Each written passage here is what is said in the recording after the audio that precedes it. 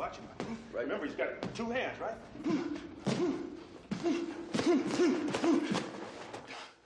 Damn, man, what the hell are you doing? This guy will knock you on your ass. Come on, Rock, it's not a game. You want to live in the hospital for 5 weeks this time? You thought I was tough? This jump will kill you. All right. Come on, get your head on your shoulders, man. Think about the fight, Clubber Lang's in here. He's trying to hurt you, Rock. He's trying to hurt you. Okay, here he comes. Jab. He's jabbing. He's trying to hurt you. You gotta fight him. You gotta move. He's up against the meeting. He's up against the rope. He's in the corner.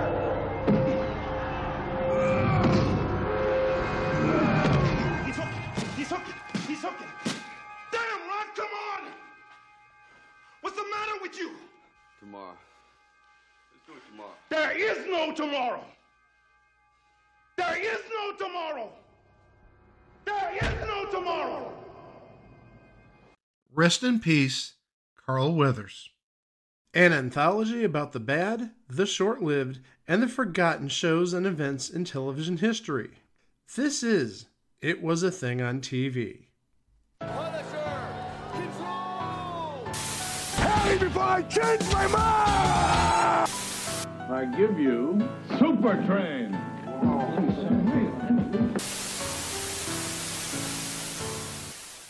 Episode 451, submission number 2186, Where's Huddles?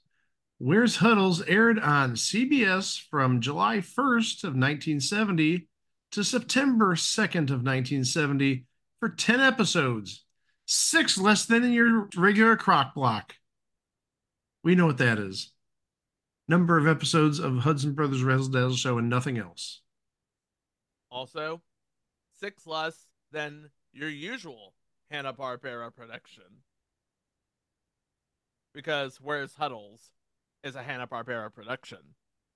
Are you trying to override me? I said the only show that has ever had 16 episodes, as far as I can tell, is the Hudson Brothers Razzle Dazzle Show. Just like, as we all know, first time Greg ever mentioned he loves wings was 151 episodes ago, episode 300. Never before. My bad. You're forgiven. There is a family down the street, the Huddles. The McCoys live right next door. Yes, I know. The girls are all right, Marge and Penny, but the fellas, they play football, you know. Savages. That's what they are.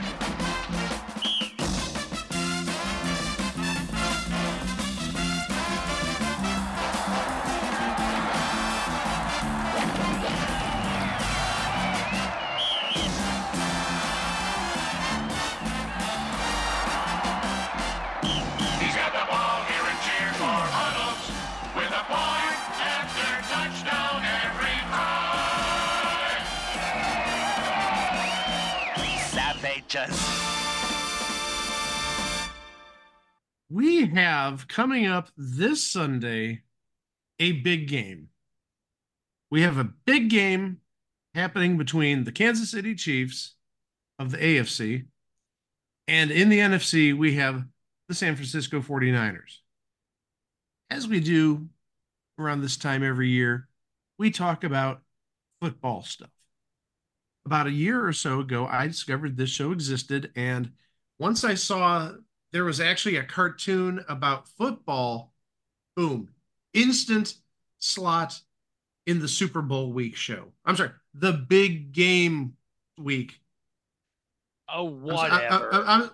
Hey, I'm not getting sued. I'm sure Roger Goodell has better ways of wasting his time than with this petty little podcast. And by the way, Mike, we have 3 episodes on the show page at itwasathingontv.com that have Super Bowl in them. And we haven't gotten them taken down. So I wouldn't be worried about that. Okay, you two get sued. I'm trying to stay as clear away from the big mean NFL as possible. So yeah, again, welcome to the big game week. Super Bowl week. Sue him. Super week. Sue half of him. What if we put Superb Owl? Yeah, we can get away with that. World Wildlife Fund, sue Greg, okay? The World Wildlife Fund. Are you just mad that they took the WWF license away from the wrestling? Yes. Yeah, those pandas. But seriously, people, save the pandas. No, actually, after PETA saying they want to replace Punxsutawney Phil with a coin, they can go pound sand too. That's another organization that we will not speak of. So anyhow, screw the pandas, screw the owls, screw whatever wildlife you want to screw Punxsutawney Phil. We're here to talk about football. And Hanna-Barbera, they created this show. It's very similar to a couple of other shows Hanna-Barbera did with much greater success, specifically talking about the Flintstones and the Jetsons. But now, instead of doing the prehistoric theme and the set in the future theme, now we're doing the football theme. The Huddles themselves, they really do live a football life. Well, maybe not both Huddles, but at least the husband in the family lives the football life. You see in the opening sequence and throughout the cartoon, their house is shaped like a stadium. It's actually like a Rose Bowl type of stadium. And their front yard actually has yard markers. I don't think it's necessarily 100 yards, but they do have like yard markers saying like the 50 and then the 230 lines and the 210 lines. So he is really a big football, I don't want to say freak, but I'm going to say freak. And they have neighbors seemingly like the Flintstones who had the Rebels. And I'm sure the Jetsons had neighbors in their Sky Tower or whatever you want to call it. But there's another neighbor that plays a role in this who tries to ruin all the attempts of the Huddles and their other neighbors having fun, let's say, just enjoying life. We'll get a little bit deeper into that when we get to the episodes. In this series, there's a lot of known names, especially if you're a cartoon fan. The main character, his name is Ed Huddles, and he is actually a quarterback for this football team, the Rhinos. And he's played by Cliff Norton. And Cliff Norton, we have talked about quite a bit in the past. We talked about him on Love Sydney. We talked about him on Kolchak the Night Stalker. We talked about him on The Ropers.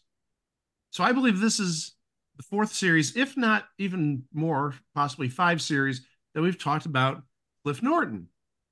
His wife, Marge Huddles, is voiced by Jean Vanderpill. You'd know her primarily from one role.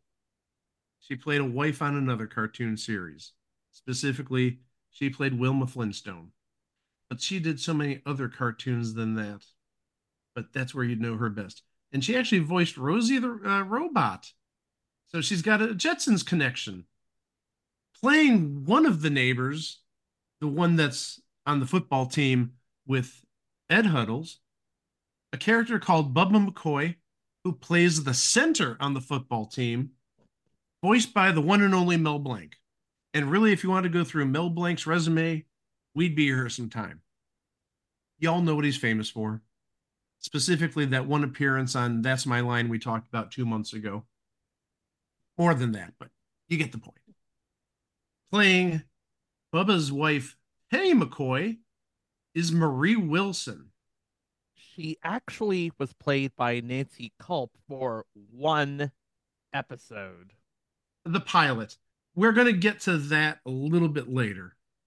And Marie Wilson, she's done a little bit of everything. She's old Hollywood. Unfortunately, she passed back in 1972, so a little bit over 2 years after she did Where's Huddles. But she was in all sorts of stuff. Last role was on an episode of Love American Style, old school, the original one. But she did plenty of movies, TV series. Again, a long resume going back to the golden age, if you will. Going all the way back to 1933. We're talking 91 years ago at this point. Playing the other neighbor, the one who wants to make Ed Huddles and Bubba McCoy's lives so difficult.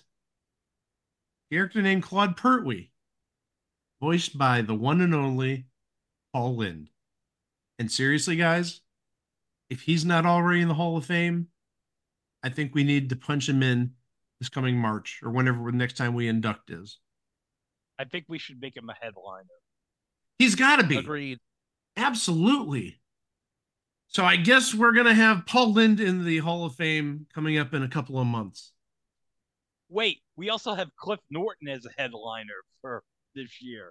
So we have 2 headlining Hall of Famers this year on this show. Playing Freight Train, who's a guessing running back from what I've seen. He played on offense. Definitely wasn't a tackle. Definitely was not on the offensive line. May have been a tight end. I really don't know. But physically, in terms of size, he couldn't have been a running back. Maybe could have been a wide receiver. Possibly a tight end, but built like a friggin' brick wall. Voiced by Herb Jeffries. Herb Jeffries, he appears to have been in plenty of Westerns back in the day. Taking a look at his IMDb, he was in a movie called The Cherokee Kid. That was actually his last role in 1966. He was in The Virginian. He was in Harlem Rides the Range, The Bronze Buckaroo, Rhythm Rodeo, Two Gun Man from Harlem, Harlem on the Prairie. So it seems like he is sort of that African American in that Western. Best way I can phrase it. Playing a sports announcer. There's no name. He's just credited as sports announcer. This is a good sports announcer. This is a good guy to get for this role. The legendary Dick Enberg. I don't think we've talked about him yet. We're definitely not going to cover Sports Challenge. 3 for the money, maybe one day. Maybe It Takes Two, the original version. But yeah, Dick Enberg, what can we say? He did announcing seemingly forever, doing NFL announcing, doing Padres games. He did it all. I should note, we did mention Dick in the minisode about Leon Lett's Thanksgiving fumble. Yeah, you're right. I forgot about that. And we've mentioned Merlin Olsen plenty of times. Oh, we've mentioned Merlin Olsen more than enough. And of course, one day we're going to do Father Murphy, so we'll talk about him even more in a starring role. Damn right. Playing Fumbles. Fumbles is what? Fumble. Fumbles. So every time he carries the ball, he fumbles the ball, I'm guessing. Well, there's only one problem with that, Greg. What? Fumbles is a dog. Oh. That just means he needs more practice. So Fumbles the dog is voiced by the legendary Don Messick. And again, if we were to talk about his entire resume, we'd be here for quite some time. He's done like everything. And really, and I don't want to like pinpoint him to a certain type of role, but he is that voice actor who voices that animal. Really the best way of saying it, if you think about it. There is one animal that he is famous for, though. Ruby,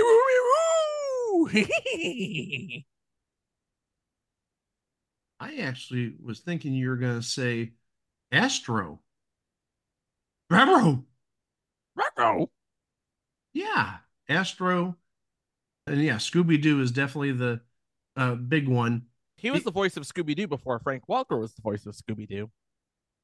And also Boo Boo, Droopy. Again, he's that animal character's voice, albeit, you know, some of them are have human qualities, speak like a actually human. But yeah, when you're talking about Astro and Scooby-Doo, yeah, they don't have really necessarily human voices like a Hampton J. Pig. Underrated character from Tiny Toon Adventures. Just saying. Playing Mad Dog Mahoney, who is the coach, minus in the pilot. You had another person that we'll talk about in the pilot a little bit later, but Mad Dog Mahoney, the coach in this series, voiced by Alan Reed. And again, you know him from one role. Yabba dabba doo! I can't do it. But yeah, Fred Flintstone. And the thing is, if you were not to watch the video of Where's Huddles, really, you'd think to a point that you're watching the Flintstones because you're listening to the voice of Barney Rubble, you're listening to the voice of Wilma Flintstone, and you're listening to the voice of Fred Flintstone.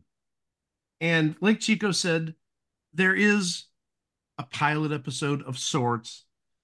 It's more of like an animatic. It's one of those sort of like really crude drawings, animations in kind of a pilot form. He did mention that Penny McCoy was played by Nancy Culp.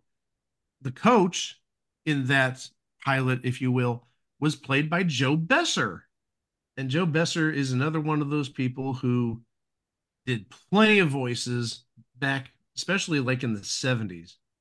Babu, if you remember Babu on Genie, but also on Laugh Olympics. That's just about all the voices in this series. Some of the voices do play multiple characters. We'll get to them as we go through the episodes.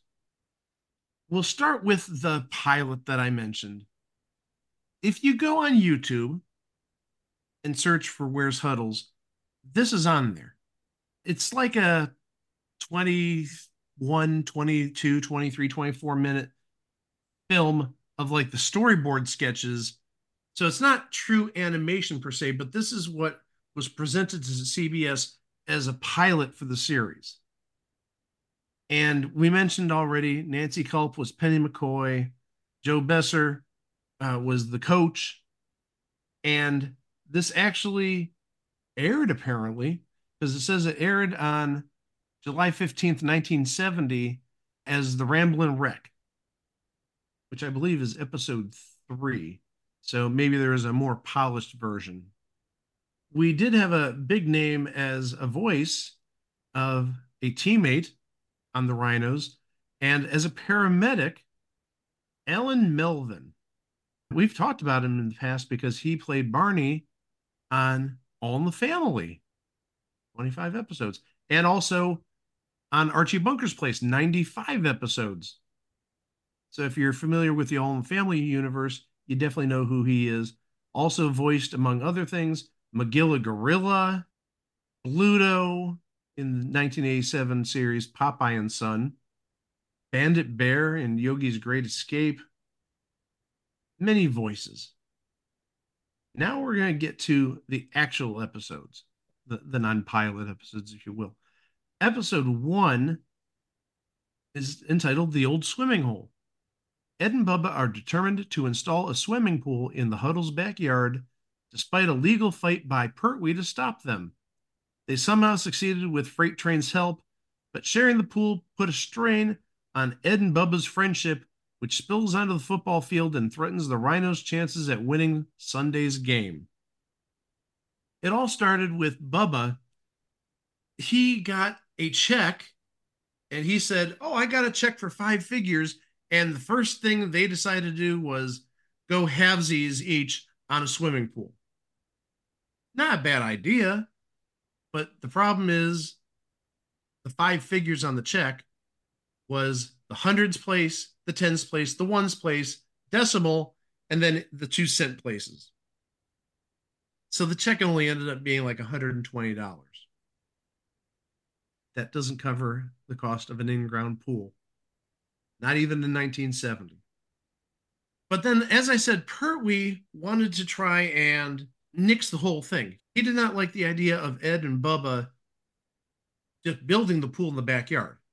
A lot of noise, a lot of commotion, a lot of vehicles going in there, excavators digging up the soil and whatnot. And he was not having any of it. So he constantly tried foiling construction of this pool. Ultimately, in the end, when Ed and Bubba realized this was damaging their friendship and their work relationship, they had no chemistry on the football field. They agreed, you know what? Let's let bygones be bygones. And they sold the pool actually to Pertwee.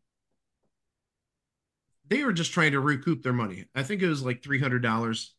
Pertwee said, I'm not going to offer you a penny more. Here's $300. They took it. So they're now clear. And Pertwee enjoyed the pool by himself. But there's one problem that was mentioned before the agreement with Pertwee. They didn't put in any supporting steel rods in the pool. So when Pertwee went in for the first dive, he's lying on his lounger or whatnot. The entire pool collapses in. Ed and Bubba have a good laugh at Pertwee's expense. And also, probably at the same time, Pertwee's cat, named Beverly, probably had a laugh as well. I believe Beverly, the cat, was actually voiced by Don Messick as well. So, again, another animal on his resume that he gave a voice to, if you will. Playing the pool salesman who actually sold this pool to Ed and Bubba is John Stevenson. If you're familiar with cartoons, he is not an unfamiliar name. Among voices that John Stevenson voiced in terms of cartoons, he was Fancy on Top Cat, one of my favorite cartoon series of all time. He also voiced Dr. Benton Quest on the original Johnny Quest. He voiced Mr. Slate on the Flintstones, the original Flintstones, but also some of the movies and stuff after the original series aired. So you had Mr. Slate, you have Fancy from Top Cat. He's giving a voice to this pool salesman. So needless to say, another big name in the voice acting industry, even if he's not at the same level as Don Messick and Mel Blanc. Episode 2, A Weighty Problem. Bubba's overweight problem threatens to have him and Ed traded to a team in Alaska, so he goes on a crash diet program concocted by Ed. But neighbor Pertwee is ecstatic that the next door savages may have to move and schemes to sabotage every diet effort by the Huddles and McCoys. Oh yeah, in case I didn't mention it, that's the name that Pertwee gives both Ed and Bubba. They're savages because they play football. He's apparently more dignified than to watch, or he wouldn't have played football. He's a scrawny little thing. But he apparently is too dignified to watch football, or he gives no respect to football players. So he always calls them savages. You heard that in the open. When he said savages at the end, that's his sort of keyword to saying, I'm talking with the football players, those neighbors. So yeah, in this episode, Pertwee tries sabotaging Bubba's progress to lose weight by showing slides of photos when Bubba's trying to fall asleep at night, just showing them by a slide projector on his wall, by tempting him with food. At one point, he was tempted with a turkey. Just, again, anything to ruin this diet plan, because Pertwee wants Bubba and Ed to be traded to Alaska because that gets rid of the savages, if you will. Well, in the end, somebody has a bright idea when it comes to weigh-in time. I don't think it was necessarily Bubba. It might have been Ed. But what they did was they took a helium tank from a balloon vendor and they stuck the business end of the tank, if you will, down Bubba's pants and inflated his pants with helium to the point where he actually weighed like 96 pounds. And so when he goes on the scale for weigh-in, he keeps going up because of the helium. And you see Freight Train and you see Ed hold him down. So there's some weight on the scale because there's no way he could have weighed 96 pounds. So the coach says, we'll do weigh-in after the game.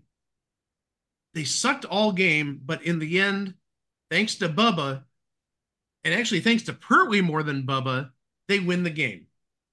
So again, Bubba has helium in his pants, and Pertwee's like all mad and he's gonna deflate Bubba's pants.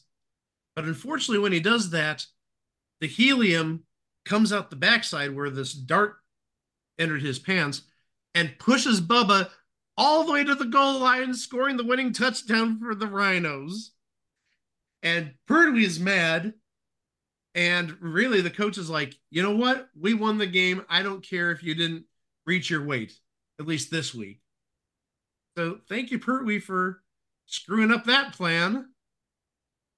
Episode 3 is The Ramblin' Wreck. Again, this is like the finished product of what sold the series to CBS. That sort of storybook sketch, whatever you would like to call it, that film.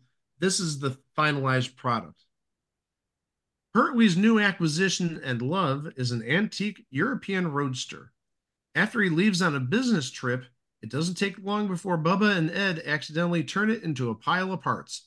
When Pertwee returns early, the boys enlist the help of Freight Train and the other Rhino players to rebuild the car and buy time by letting Pertwee think it has been stolen. Episode 4, The Offensives. Inspired by a rival pro football player who's made a second career as a pop singer, Ed, Bubba, and Freight Train create their own trio, The Offensives. With Pertwee as their agent at a 50% fee, the boys are booked into the hottest nightclub in town. Unfortunately, Coach Mad Dog has instituted a no moonlighting policy for his players, suspending any violators from the team. It gets really interesting in the end.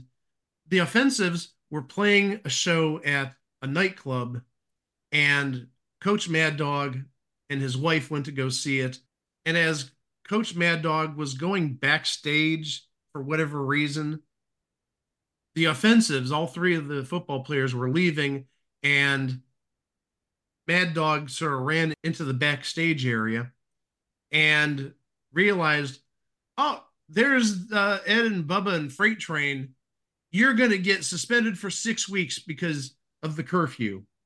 And the agent, who is, I believe, a relative of Pertwee, because his name is actually Pertwee in this episode, talking about Uncle Pertwee Famous. So Uncle Pertwee Famous hears this whole thing going on where Coach Mad Dog is saying, 6 weeks, 6 weeks, 6 weeks. And meanwhile, the three of them, talking about Ed, Bubba, and Freight Train, are singing. And this agent, Uncle Pertwee, he's like, I'm making you guys stars. This is some of the best music I've ever heard, best singing. You guys all work together so well. So that's how the episode ended. The four of them actually had a musical act going on. I got a question. Is anybody in Pertwee's family related to John Pertwee by chance? Why did I know you were going to say that? I really knew when I saw this and I saw the main character's last name is Pertwee, I knew you were going to say, is there any relationship to John Pertwee? And the answer to that is obviously not. Damn it, I wanted to see a scene with the third Doctor and Paul Lynde. That would be funny. Also, taking a look at Doctor Who for a second, John Pertwee would have started in 1970. Would he have started before July of 1970? Yeah. Season 7 of Doctor Who, his first season started on January 3rd, 1970. Maybe there's a little crossover time there. But yeah, I'm dead serious. When I watch this, I'm like, okay, Greg's going to ask a question about John Pertwee. Again, maybe I know you too well, but I knew it was coming. Episode 5, Hot Dog Hanna. Hot Dog Hanna, an elderly snack vendor at the football stadium, is actually rich from investing in real estate and hides her huge fortune in her mattress. But since she lives in a shack at the city dump, everyone, including Ed and Bubba, thinks she's destitute. With good intentions, they fix up her shack and replace her mattress. Learning their mistake, the boys begin a scavenger hunt to find Hannah's fortune before she sues them. So yeah, she puts money in the mattress and they go to the dump looking for this mattress they tossed out. The person who runs the dump says, "Oh, I sold 3 mattresses today. I sold one to the circus, I sold one to the zoo, and I sold one to the prison."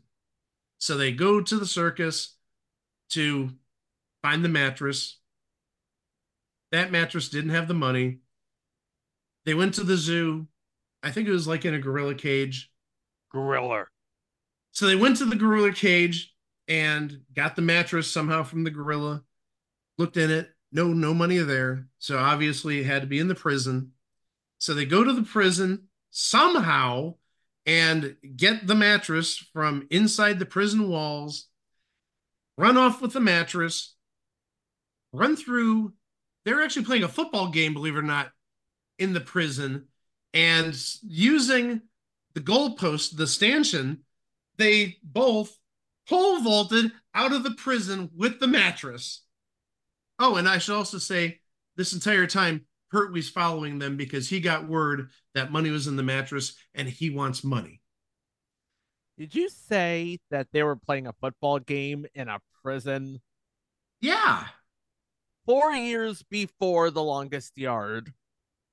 So, as I said, they take the goalpost, they rip out the goalpost, and somehow do like a pole vault over the prison wall with Bubba and Ed each holding on to one side of the goalpost, and they launch over with the mattress.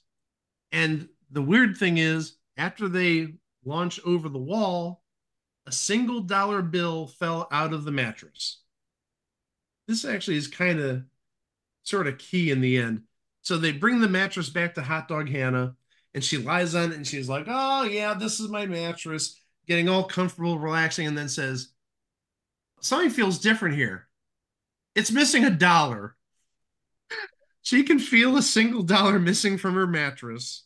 That's some Princess and the Pea mess right there. That's really like Princess and the Pea type of stuff going on. And Hot Dog Hanna in this episode was voiced by Gene Vanderpill.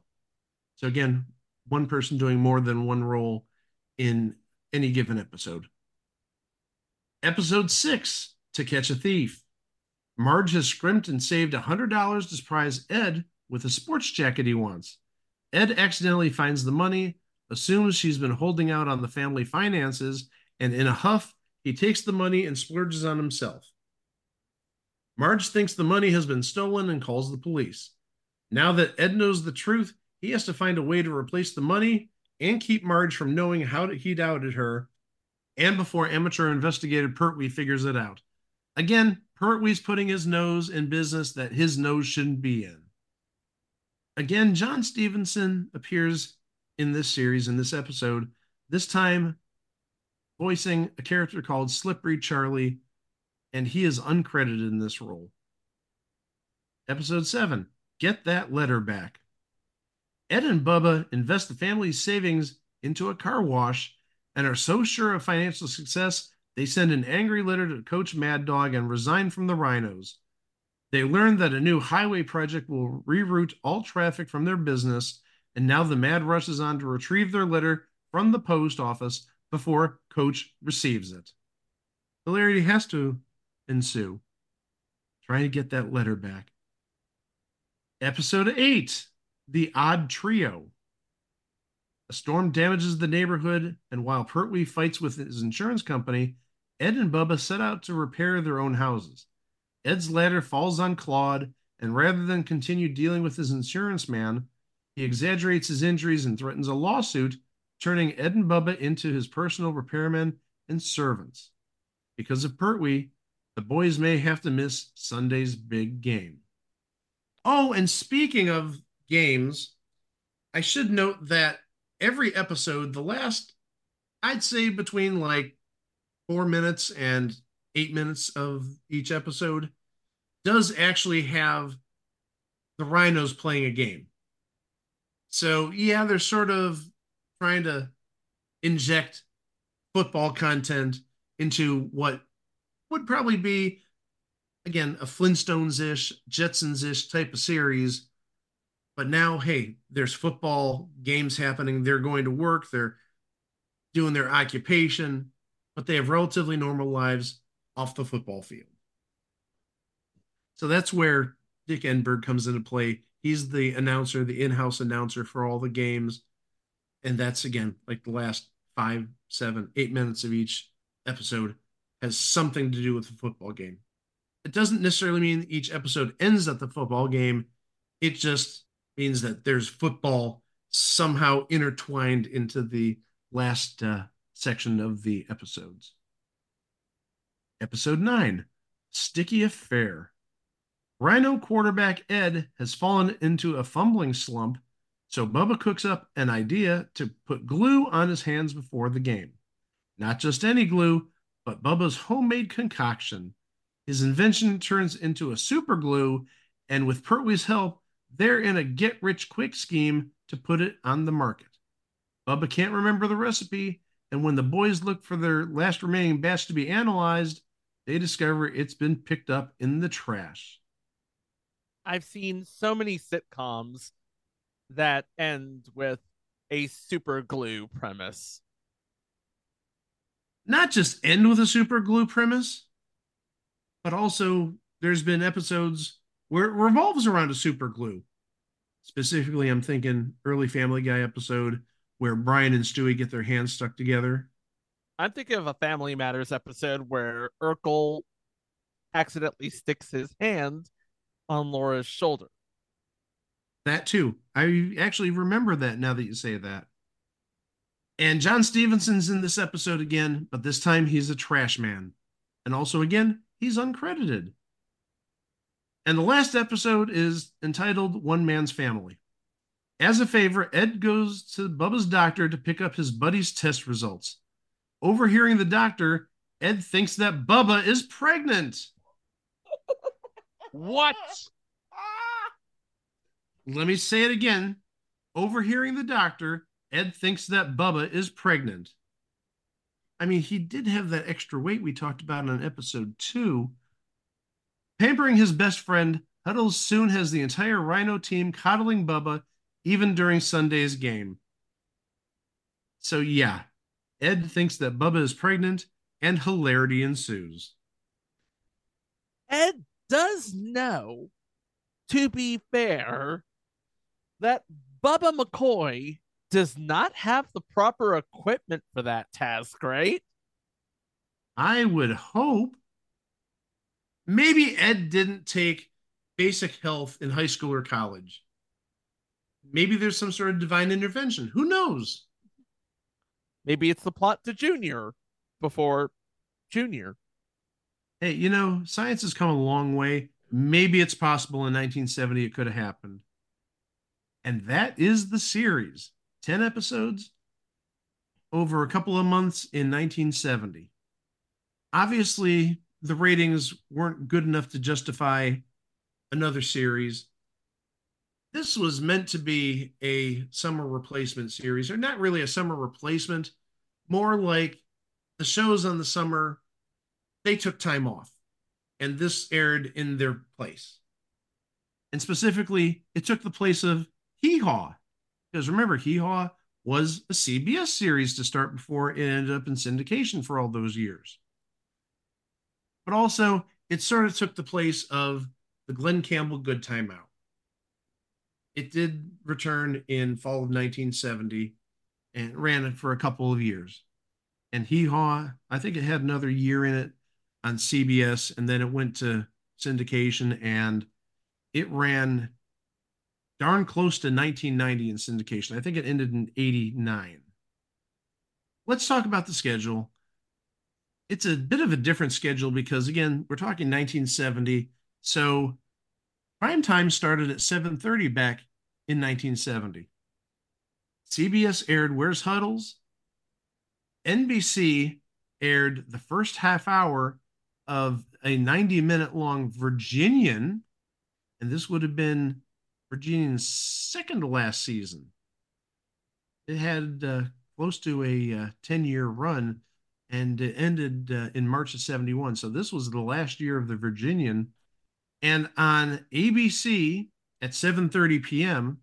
on Wednesdays, I should add, this is Wednesday night, ABC aired Nanny and the Professor. Don't think we're going to cover that. It's had enough episodes. But I think the big things that we need to take out of Nanny and the Professor, one, Juliet Mills, but also two, how about this? And we talked about this person way, way, way back. I mean, we're talking probably 4 years ago at this point.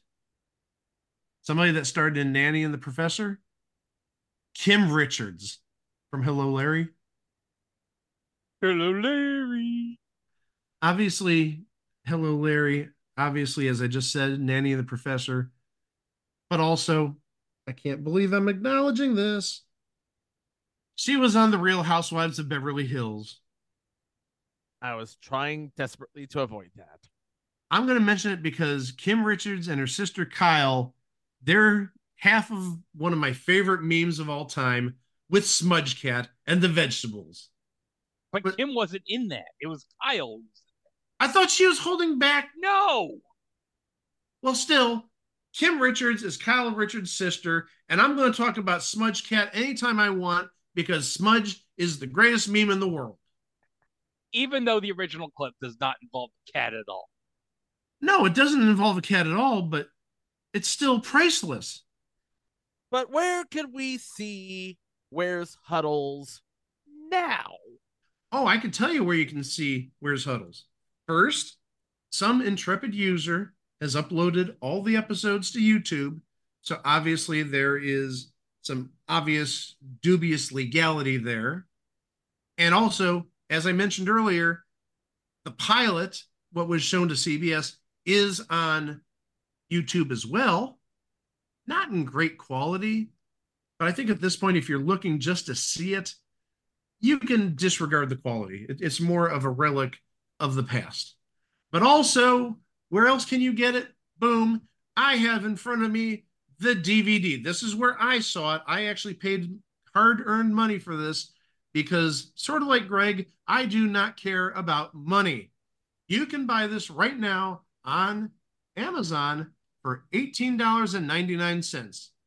That's $1.90 an episode. Hey, you better hurry up. There's only 14 in stock, and I'm going to watch the meter here. I'm going to look at this little countdown thing, and I want to see if anybody buys in the next couple of days. Is this going to be a new part of the show, the Where's Huddles countdown? I would say it's more of a social experiment than anything else. I want to see if our listeners are tempted to buy something on Amazon because Dear Me says, hey, you can buy this legally on Amazon for $18.99. And I just want to see if anybody purchases it, if it goes down below 14 left in stock. I'll be happy if it goes to 13. If it gets to single digits, pat myself on the back. I did something right. Too bad I'm not getting any money for this little advertisement. The good old Barry Horowitz pat on the back. There you go. And also, if you don't like money, but also don't like physical media, it is available to stream on Prime Video for roughly the same amount of money. Oh, good. You know what's not available to stream on Prime Video? What's that? The Match Game Hollywood Squares Hour, of course.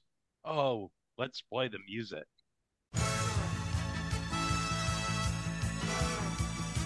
It's time for This Weekend Match Game. Hollywood Squares. Our history.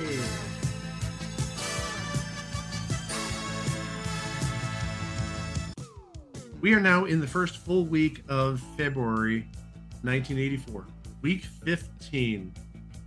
And we've got a lineup this week. I'm glad Chico's here because I mentioned last week there's at least one panelist I'm sure he has things to say about.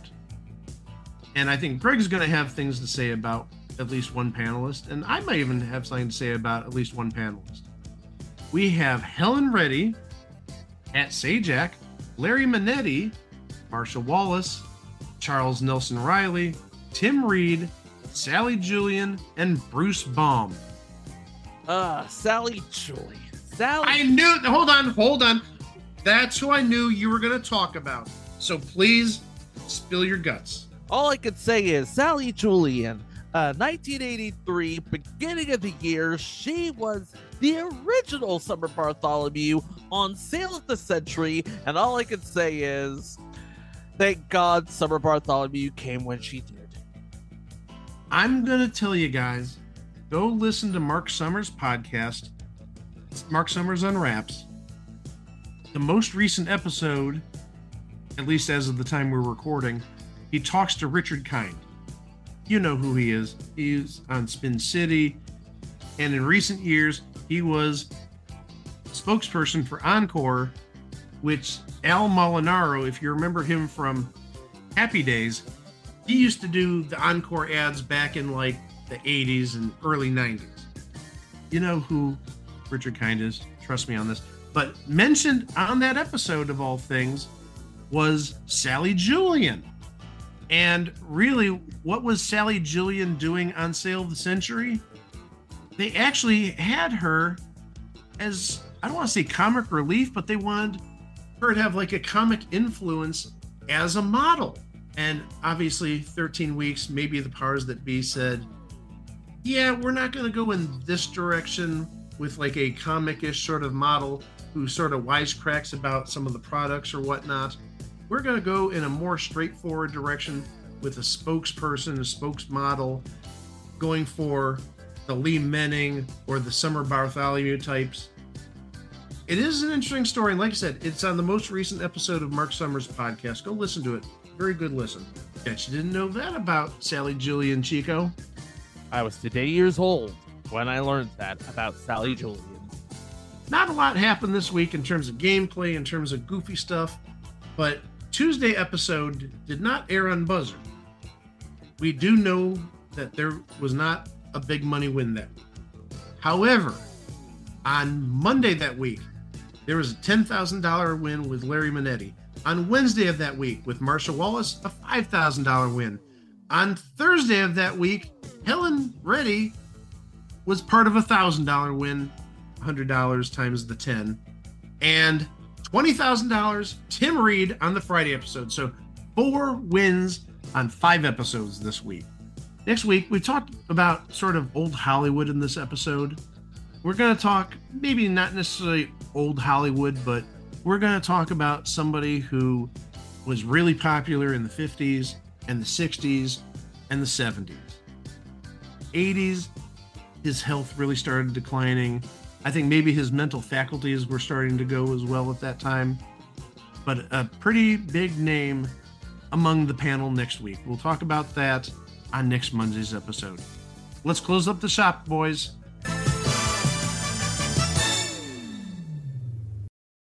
That's going to do it for this episode. But please remember, you can always go over to itwasathingontv.com, where you can listen to the 450 episodes that preceded this. 450. And that's just the primary episodes. If you go for bonus content, mini-sodes, live-sodes, extended versions, instant reactions, there's almost another 150 files right there. Again, plenty of stuff to keep you busy. And please remember, we're everywhere on social media except that one place we're not going to talk about. But go to Instagram, Threads, Mastodon by visiting us at It Was a Thing on TV. But please don't forget, on Facebook, you need to go to It Was a Thing on TV podcast. And please remember, if you want to find us on Mastodon, you need to search for us at It Was a Thing on TV at tvwatch.party. Also, don't forget, you can subscribe to the podcast wherever fine podcasts can be streamed, including Apple Podcasts, TuneIn Radio, iHeartRadio, Audible. Any of those services work perfectly fine. Or if you want to use an independent podcast player like AntennaPod, which is what I use, or Podcast Addict, or the Podbean app, you can find us there very easily. And please also don't forget, we are on YouTube. You can like us there and subscribe to our channel. And please do not forget to hit the notification bell to stay informed of all future uploads on the channel, including what's coming up on the podcast next time. So our next episode, we're going to continue talking about the big game. And we're not going to talk about the big game itself. We're going to talk about commercials from the big game. Specifically, we're going to go back in time 24 years to the 2000 big game. Greg wants to talk about the commercials from back then, and I oblige. And we're going to go back in time to 2000, where we're going to talk about .coms, and really not many of them lasted past about 2000, 2001. That's going to be a nice little trip in the time machine for you guys coming later this week, right here at It Was the Thing on TV. As always, thank you very much for listening. Be kind to each other, and we'll catch you later this week with that episode. Wow! It's the Huddles household with Ed, Marge, and baby Pom Pom. On the field, exciting action kicks off when the star quarterback of the Rhinos scores another touchdown on Where's Huddles? Premiering Wednesday night on CBS. And